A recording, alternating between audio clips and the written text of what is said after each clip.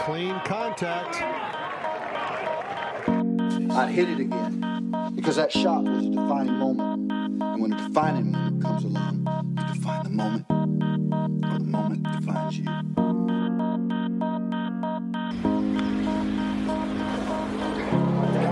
Well, here it comes. Oh my goodness.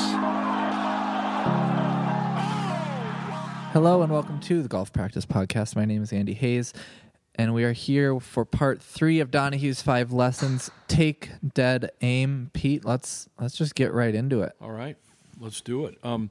Take, dead, aim is a phrase that golf enthusiasts that have read Harvey Penick's Little Red Book would certainly be able to know, because this was one of his lessons. Don't just stand up there and wave at something and wish for, take dead aim at what you're looking at, what you want.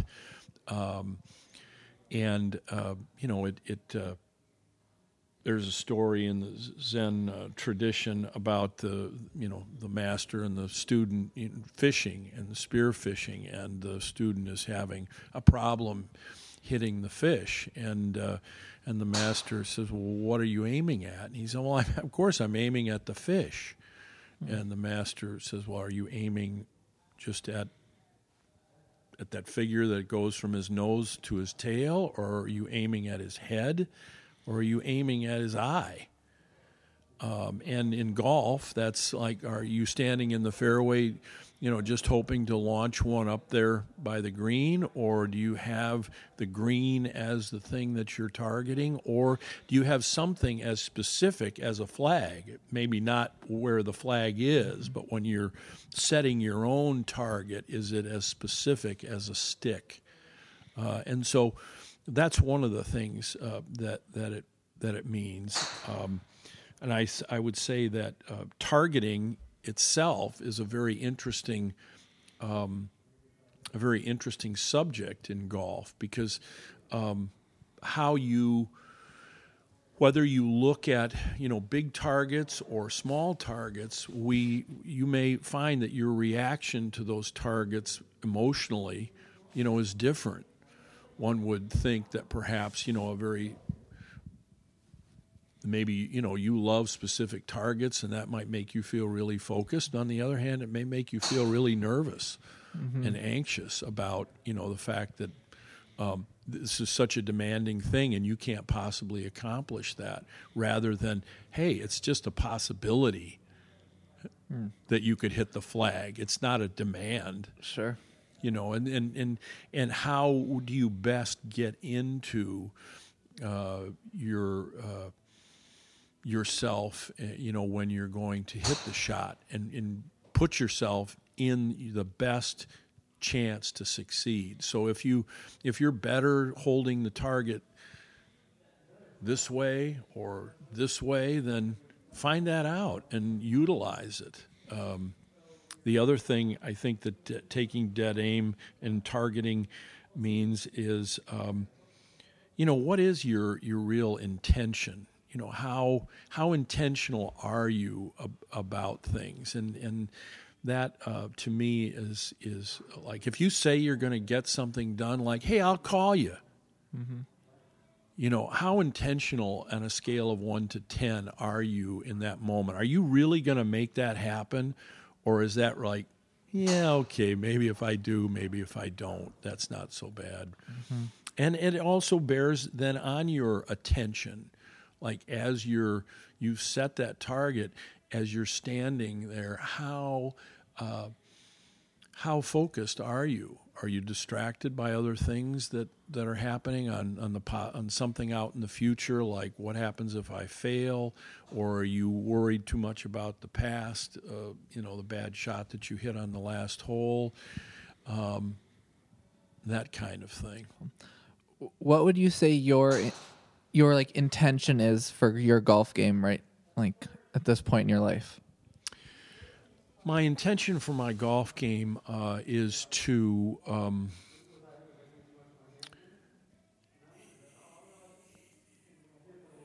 Yeah, that's a good. I'm glad you asked the question, because I think that I guess I haven't really set my intention to become a great champion. What I want to discover is I want to create in myself is a powerful golfing athlete from the left side of the ball, and I'm and I guess by powerful I really mean someone who can manipulate the golf club, who can create power, and who has feel. And I'm on a journey towards that, and part of my intention, I guess my intention would be defined in, again, the triangle of learning, performance, and enjoyment. I mean, I'm just as interested in the learning part of it. Like, well, what does it take to be able to develop coordination in some aspect of your game? Does it take these 5 points that we're talking through today? Are there other things involved? But I just overheard Chris down below giving a lesson, and he said something to his student as they went through the first, let's say, stage of their lesson today. And so what they did was they found and refound the motions and the cues that the student was looking for, that they had been practicing on. And Chris said to him, at this point now that we've identified that, you need to do what's necessary to get this to a place of automaticity, like it just happens, that we don't need to find it. We don't need to spend 10 minutes finding it, that you'd have access to it, such that you could play golf. Well, I started to think to myself, what is involved, in that? And I was going to ask you, what you were working on and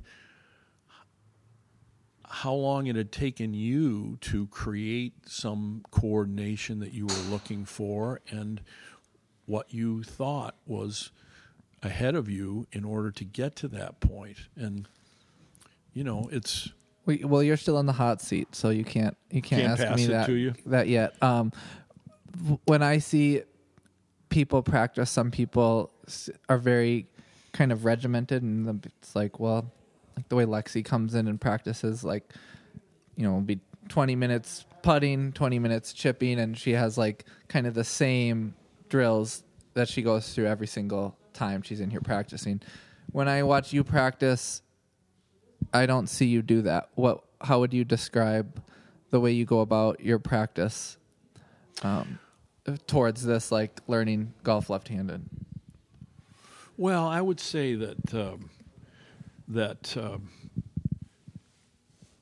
I exercise myself as an athlete. That's part of what I'm doing, and I break down the movements that I'm going for. Like, for instance, right now I'm going after a pelvic movement, the pelvic movement in the swing, from the back swing to the transition to the impact and follow through. And for me, it's a different pelvic movement than what I've drilled myself all my life. There's more, if you were on all fours and you were kind of rolling the low back or your butt, sticking it up in the air and arching your back, or rolling your pelvis in the other direction and tucking your butt under.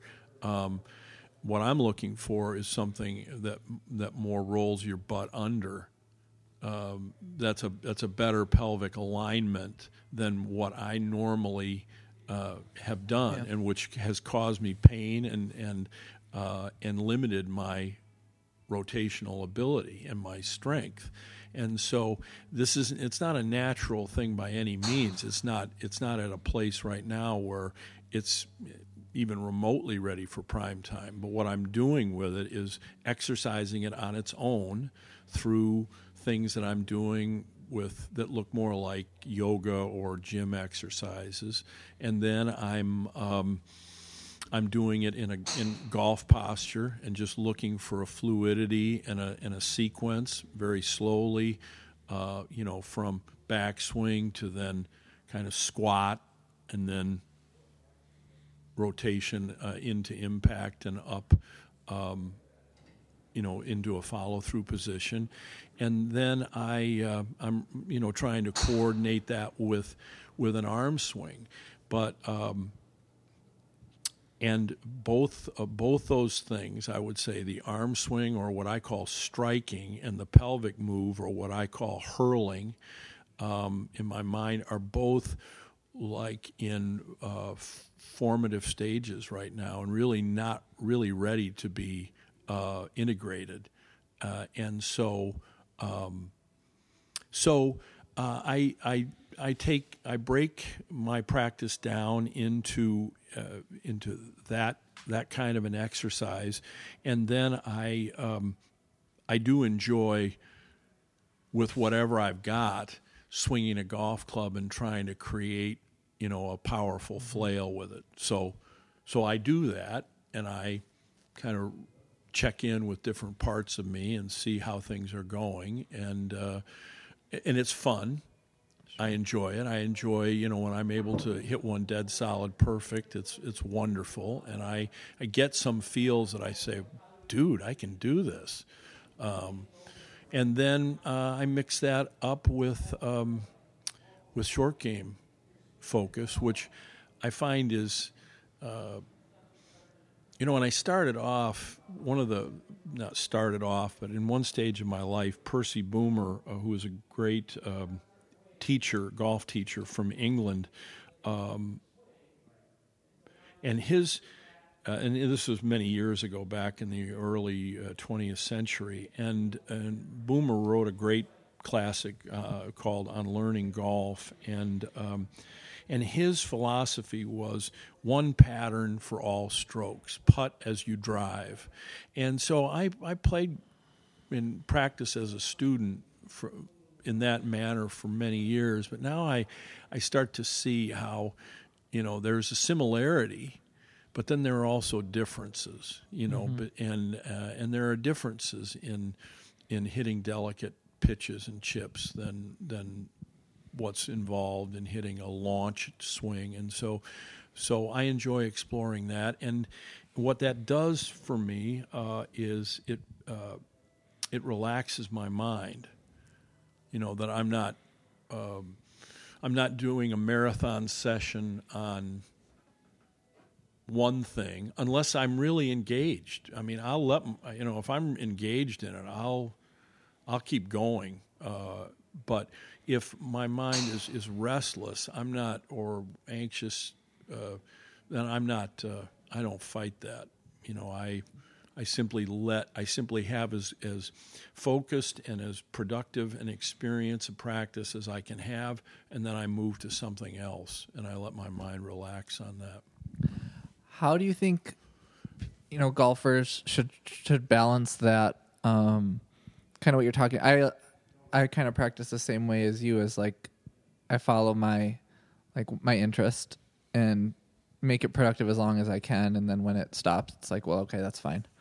Go do something else. How would you? But because I think that's where, like, the best learning takes place, is when you're actually interested in it, and you see it with students all the time. It's like we have them, chipping just basic chip shots, and the kid isn't hitting anywhere near his ability, and it becomes clear that, oh, he's just not that interested in what we're doing. And so it's like, let's go find something that they are interested in, and then we can go from there. And they, end up doing much better. How would you balance kind of the need for maybe like regimented drills in your practice, and then kind of following your interest? Like, do you think people can be organized enough to do that, or do they need more structure? Well, I do think that you need to have structure or form. I think form to me, and this is where, exercise for me and just doing physical exercise has been and continues to be a revelation, and it continues to be a teacher, because I start to see that I keep learning more from my teacher about form. And generally speaking, the form is about function. Why would you, as a for instance, I'm doing an exercise in which I load or balance over one leg and pull the pelvis back and then shorten the ab muscles on that side of my body, so to collapse the diaphragm, and so that my breath goes into other parts of my lung other than the belly, and thereby, starts to mobilize my rib cage and my spine. And I've discovered that there are funny ways that I've been cheating the exercise. And partly it is that the whole thing wasn't laid out to me from the very beginning, my teacher is laying it out for me as I'm asking him questions about it. And the most recent question was really about something as subtle as how I'm actually lifting my opposite foot off the ground. And how I was doing it before was not had a profound impact on the efficacy of the exercise. And so it's not enough just to do the exercise with the notion that you're going to count off the required number of reps that you're going for. Mm-hmm. Your focus really has to be in being mindful and present to the experience of the exercise as you're doing the rep right now. The most important thing is doing the repetition with the best form and focus that you can bring to it. And if you're mentally exhausted by that after one rep, then I think you should take a rest but sure. It's to bring yourself with the intention, taking dead aim at what your desire is, and that being very present, and to be very effective. Yeah. To be very effective for as long as you can be. So I find, for instance, that, like you were talking about the spooks that your mind comes up with, on the golf course about, Sure. past experiences with this situation. And what I find is something similar, and that is that when I find my mind, restless or wanting to get out of doing something like a disciplined drill. Mm-hmm. I mean, just even the two words sounds together horrible to me. It just causes me chills. I realize that what that is something invisible that I really don't see very well. That I don't like this feeling of confusion. That I want to get away from it. And so I started today to, as a matter of fact, in this subject of how I'm taking the golf club, back, or how the club feels in my hands with this new grip that I'm trying to develop with it, that I need a better way to look at this. And I need, first of all, to know that the confusion that I'm facing right now, if I stay with it, is going to be clarified. And it may be, if I sleep on it and come back to it later in the day, or when I wake up, tomorrow and come in. How do I know this? Because I keep experiencing it over and over again. So I become more confident in what we'll call the process. If your mind and body is a processor, then just stay with it, keep the instructions simple and focused, and don't confuse it, don't obfuscate what's going on with emotional stuff or discouragement. And if you feel discouragement or frustration, then those two things are stoppers. there's some things I find, in practice, in the practice of golf, that move you, that are movers, and there are some things that are stoppers. And you need to learn how to handle. You need routines to learn how to handle stoppers. And so a big part of practice is studying and discovering and discussing with other people routines for handling stoppers. And I would say frustration and discouragement are big. Bigs, yeah. So you had a question for me before I cut you off. What were you asking? You're what I asking was an working old on. man Sorry. Oh yeah, no. What were about you? what, Well, like, what do you mean? I know that as a for instance, the things that you've been applying in your swing motion, like the way that you turn back into the backswing, the way you transition into the downswing, the way your body pulls your arms, through the hitting area, and all these things are specific exercises. And so if you were to have defined, hey, last week or last month I was going after this, and I did this, and I produced this, what how would I define it or measure it? How would you describe it? Yeah. It's kind of interesting. I guess I would say 2 years for, maybe it's a year and a half, like, since I started going through George Gankis's program and, like, learning, kind of like remaking my swing, using my legs more. Before, I didn't really use my legs at all. I didn't have any notion of what the club face was. I just grew up playing lots of golf and not so much practice. So I was able to, like, score pretty well with, less than optimal shots, which, that's fine. So it added a lot of, even trying some ideas very generally of, like, just getting my hands high and using my legs on the way down, like, probably added like 10 or 15 yards of distance with an iron, just trying that. And so I was like, oh, there's probably something to this. So then I kept going more and more in depth. It's still the hardest thing for me is, like, finishing my turn in the backswing, because if I turn back all the way, I kind of lose sight of the ball, and it freaks me out a little bit. I can see it, but I like to be, I feel really good with, like, a pitching wedge. I can just stare at the ball the whole time. So I've been trying to do some shots with my eyes closed to work on that, but that's kind of a side story. I feel like I now have, like, a good handle on what I'm trying to do, but now my brain is filled with too many swing thoughts. So that's what I asked you about the other day. I was like, I need something, and you had the idea from who's the Feldenkrais.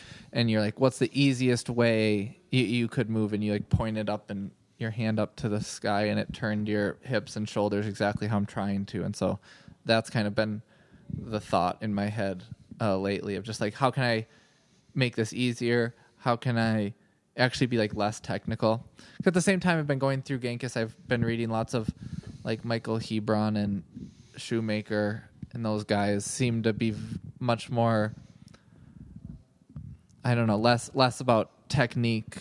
I have how would you describe their methods? Well, no, I would say that's right. I would say that I would say that, although I haven't tuned back into Shoemaker, for a long time, so I can't say that I know, Well, sure. all of but what I know of Fred is that Fred's point of view was like, hey, let's pull your head out of your swing mechanics and look around at the world and realize that there's more than one way to skin a cat. I mean, Yeah. we could be very creative with this shot, but we tend to be very uncreative and kind of trapped in just like, well, this is it. What I'm trying to do is create the perfect swing with a club that's meant for this yardage. Yeah. And that's the way I'm going to make my golf game. And so Fred is more like, let's get out of our bodies and our minds and get to the target and the ball and become fascinated with that and use what we know at what I'll call an intuitive level about the face of the club and about how to move our body and just create and react to the image of the ball flight that we're looking for. And Hebron, I think, is similar in that I think Mike wanted to be first of all precise in the truth.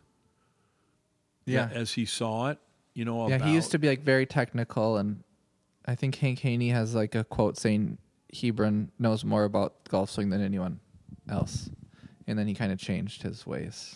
I mean, it's the way that a lot of real ardent students go. They say that you would learn all of this stuff. I think it was the Romantic poets that said, you start off innocent and then you take yourself out and you learn all the things about how to do this and all the philosophy and the theory and the know-how about it, and then finally you come full cycle and see if you can start creating out of that innocence again, with in light of all of the skills that you've developed. And so I think that Hebron represents that. I think Mike was the one to back in around 1990 when he got the first international teaching and coaching summit together.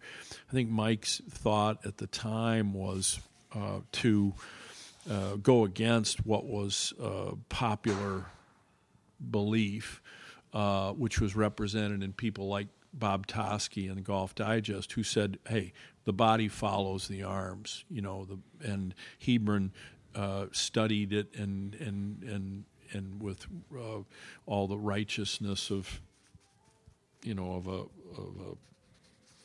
prophet, said, "Hey, listen, the science says that the inside swings the outside. That's the hurling action of the body that creates the whip, not." And so, then what does all that mean? I think we argued over stuff for years, like psychologists and philosophers do, and there were a lot of word arguments and distinctions to be made. And finally, I think we get to the substance of it. And I believe the substance of it is you need to be more of two minds at the very least to learn golf and to play golf. You need to be able to shift minds and to, be able to put your mind in your feet and to be able to put your mind out at the target, to be able to put your mind in the club head, putting friction on the ball.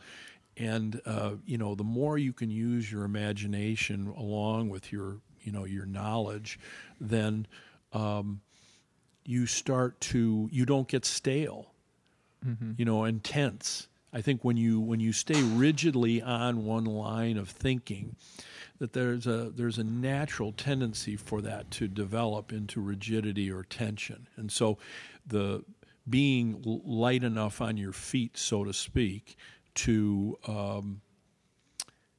know when it's a good time to shift your focus, to bring out more in yourself, or bring yourself back to balance. Yeah, I'm just interested in the parts of their books that just talk about like the way humans learn and how the way people teach golf and teach other things, especially kind of in America, just isn't the most helpful way.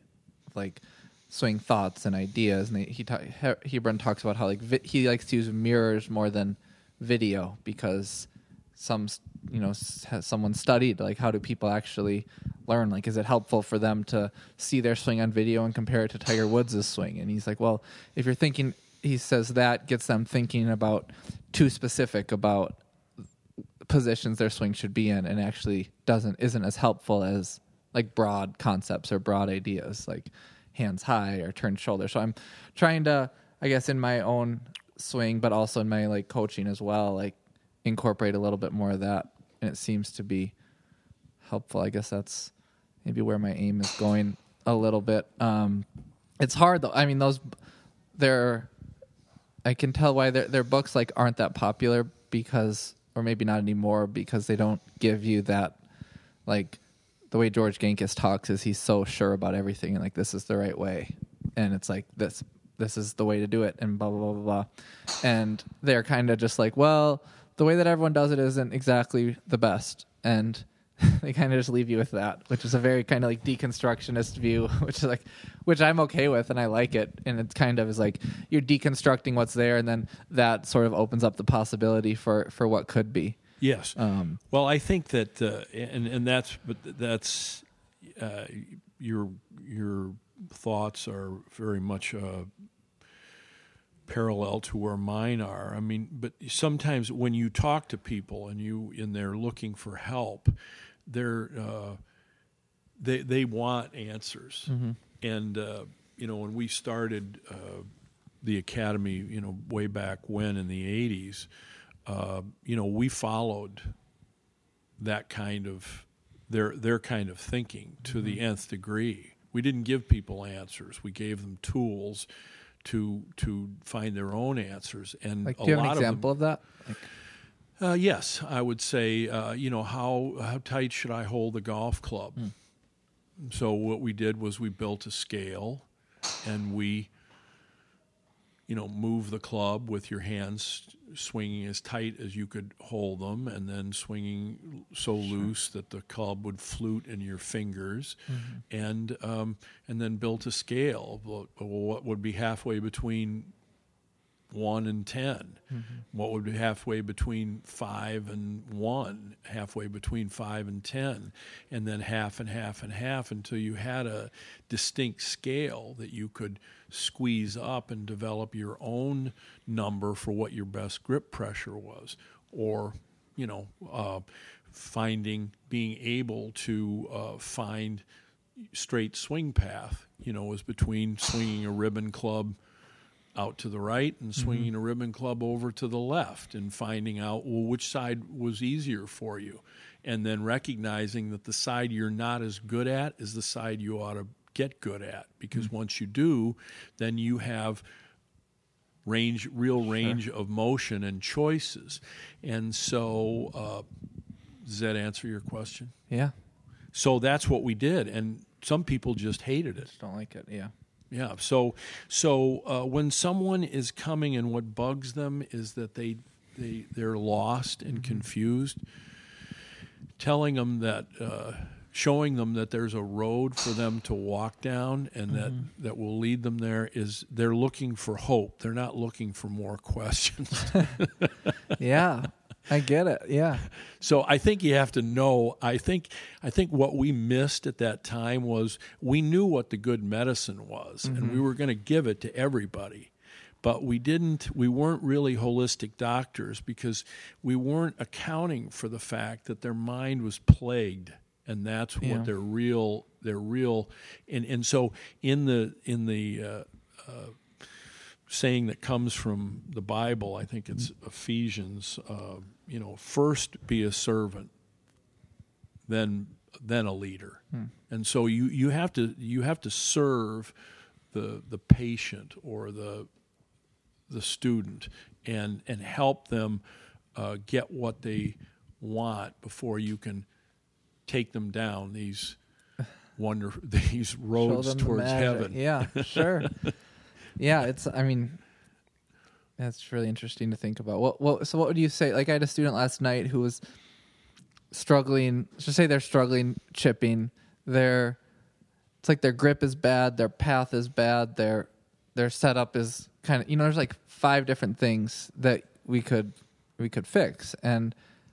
would even say like a year ago or maybe even 6 months ago, it's like I'd go through all those things. Like, we need to do this, then we do this and this, and then they're able to stand in the motion and take the grip. But then it just takes away so much of their flow. Like, they're thinking about all these different things. How are they? And they can't hit the ball anymore. I think it's easy. It's easy as an instructor or coach to point out those things. And, there's tons of people who are good at it, but like, how maybe it's too specific to like one person, but like, how would you speak to that kind of conundrum? Well, yes. I would say that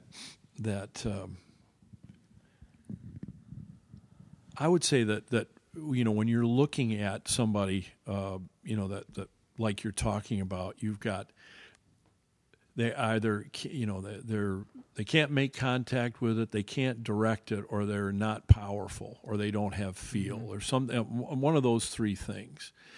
And so, you have to see which one will have the greatest impact. So start with one. Start with the one. I generally start with, the contact. Sure. Like, let's reach to the ball. Yeah. I mean, reaching to the ball is the key deal. A lot of people call that setup. Well, I don't think, setup doesn't come before reach. Sure. Is it possible to stand too far away from it? Show me. Mm-hmm. How do you know? What gives you the clue? If your eyes were closed, how would you know? Can you stand too close to it? And again, how do you know? And now, you're teaching them something, or they're experiencing it. You're not just putting an X on the ground and saying stand in this. Precisely. You can have them put the X on the ground.